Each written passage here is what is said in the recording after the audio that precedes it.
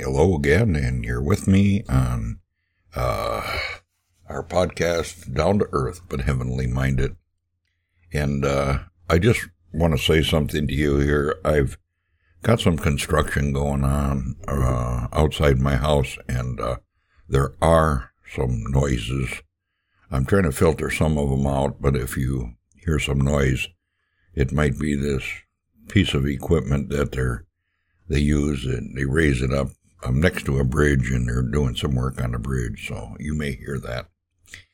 Well, with that said, I am going to move on into lesson 46, and again, I didn't change our lesson number, and as we speak here, I am going to change it right now.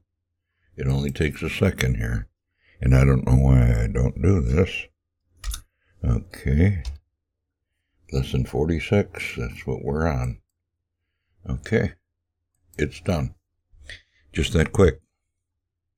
Alrighty. There I am.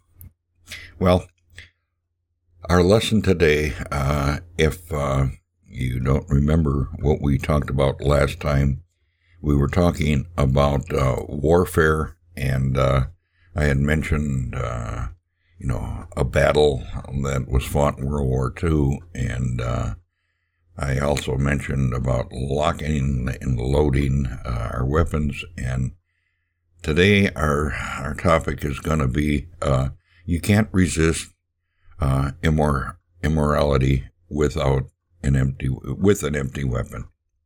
So you got to load your weapon. You got to have the ammunition, or you can't fight in the battle that we're in. Okay, in Proverbs 7, Solomon unmasked immorality's deception to help us stand against it. We have to know our enemy before we can fight him or stand against him.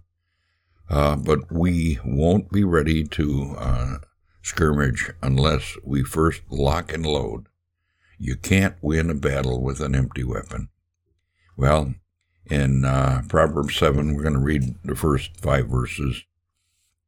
It says, "My son, keep your words and treasure up my commandments with you.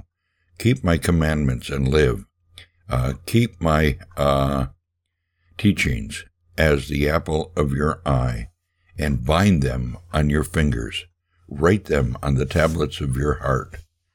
Say to wisdom, you are my sister, and call insight your intimate friend, to keep you from the forbidden woman, from the adulteress, and from her smooth words." And that was in the English Standard Version. Okay.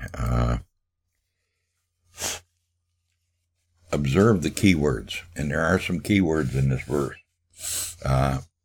There are 3 of them. Keep, my, and words. They're repeated. The word keep is repeated 4 times.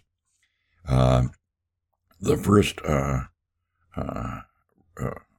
repetition of all are parallel to one another. Keep my words, keep my commandments, keep my teaching. And then we have treasure up my commandments, which is keeping the word and treasuring it. It's all sandwiched in between that treasure up my commandment, and that's sandwiched right in the middle and fits the idea well.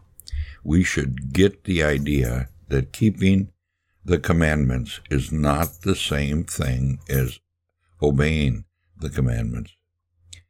What we usually mean by keeping a commandment, it has more to do with treasuring, storing, valuing, or guarding it. I hope you see the difference in that. Well, the one who keeps the commandment is the one who hungers savagely savors every word, and feeds off any treat of delusion, threat of delusion, forgetfulness, or spin. Notice how the twist of verse 5, the compulsion, hoarding of wisdom, and keeping it close will keep you from the forbidden woman. That is, from immorality. That's the figure of a forbidden woman is a figure of our immorality. When you keep or protect wisdom, wisdom keeps and protects you. You get that? If you protect wisdom, wisdom will protect you. Thus the opportunity should come as no surprise. The one caught by immorality is the one who has failed to guard wisdom, the one who lacks sense, and that's found in verse 7. Well, the next word, my. Observe next how Solomon likewise plays with the word my. A pronoun of possession. That's what it is. There's a reason. Possession is 9/10 of the law. We've heard that expression. And then we have my son. We add son into it.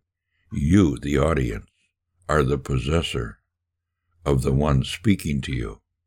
My words, my commandments, my teachings. You see, the words of wisdom are precious possessions, but feel freely available to you. Wow. Say to wisdom, you are my sister. Keep the words of wisdom. Will teach you a thing or two about possession. You learn intimacy from one who was intimate with you. So it all boils down to having the possession of wisdom and really treasuring it, and it's something very valuable to you. And if you do that, you'll be able to overcome. You'll be locking and loading your weapon. Well, let's look at words. Words is found in the Bible many, many times, and it's found in this portion of Scripture here. Words, bracketed.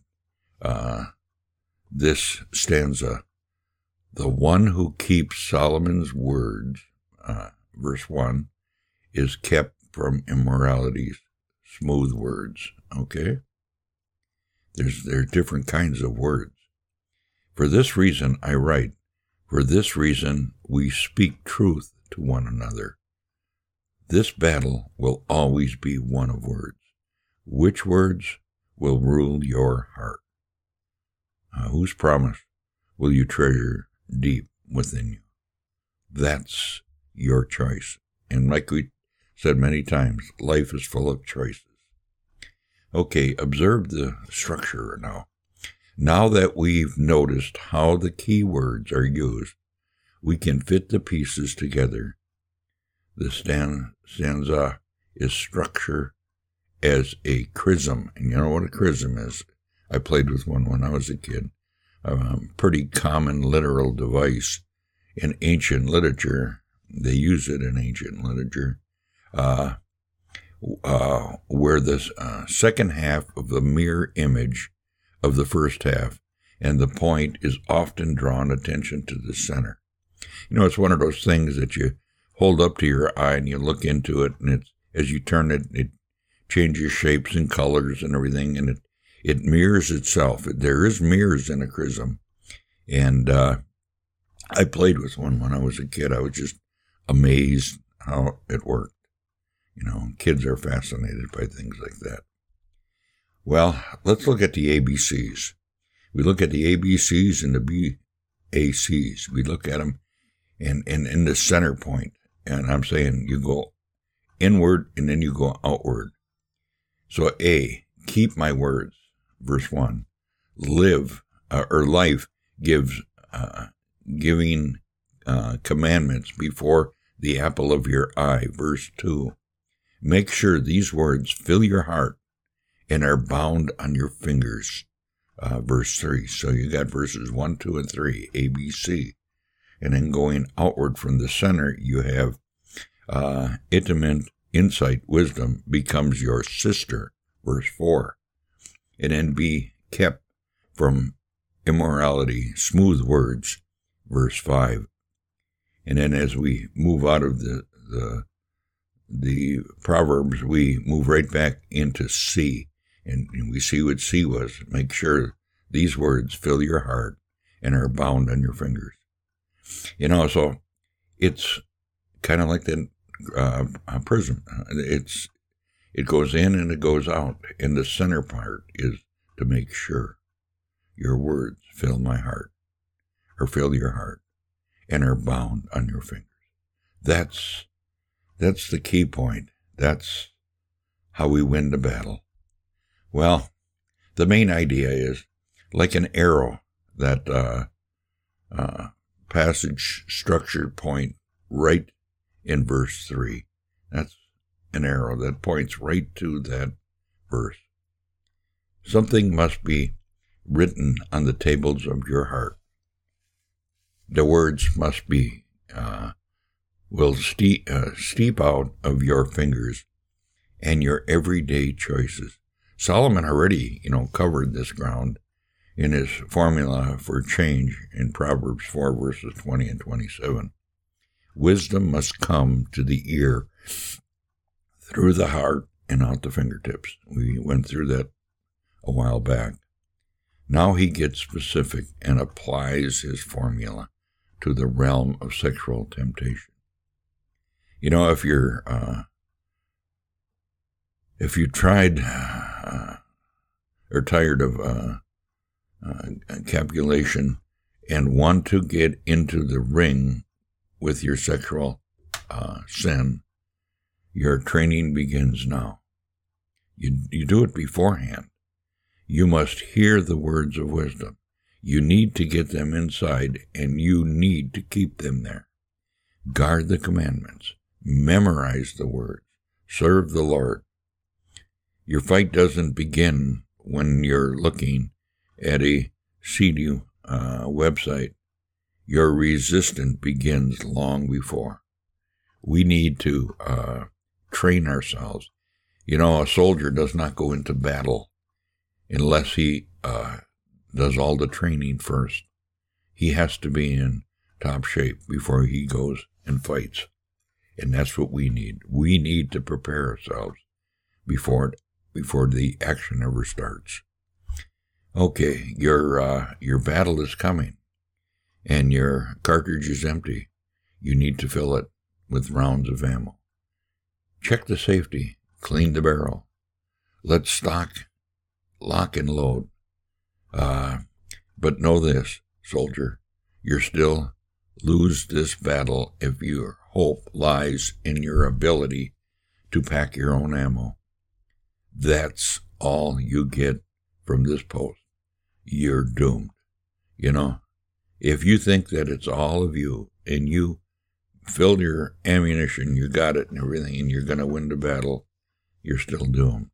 What you need is a companion, an intimate friend, a sibling. Verse 4. It says the Lord is the commander. He's our commander, and we have to have our commander by our side. Your hope is in the wisdom which came down from heaven to be your friend, that man of wisdom who called you mine, long before you considered him yours. The Word, W-O-R-D, in John 1:1. And the Word became flesh and dwelt among us. And we beheld the glory of the only begotten of the Father, full of grace and truth, whose Father keeps you from stumbling and presents you blameless before the presence of his glory with great joy.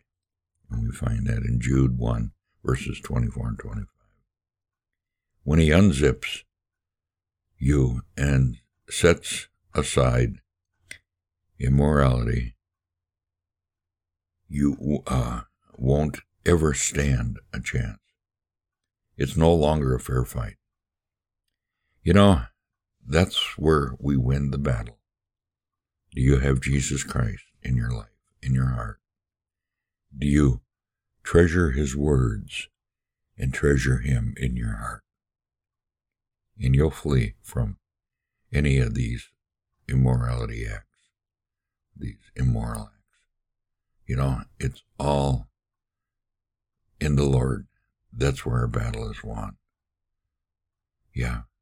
So keep that in mind. And I'm going to end my podcast here, as I always do. And just remember, God is out here. You can find him in the Bible. And remember, Christ is the living Word. Everything that's in the Bible, that was his life. Well, with that said, I'm going to leave you. Have a great day. Lord bless. Bye for now.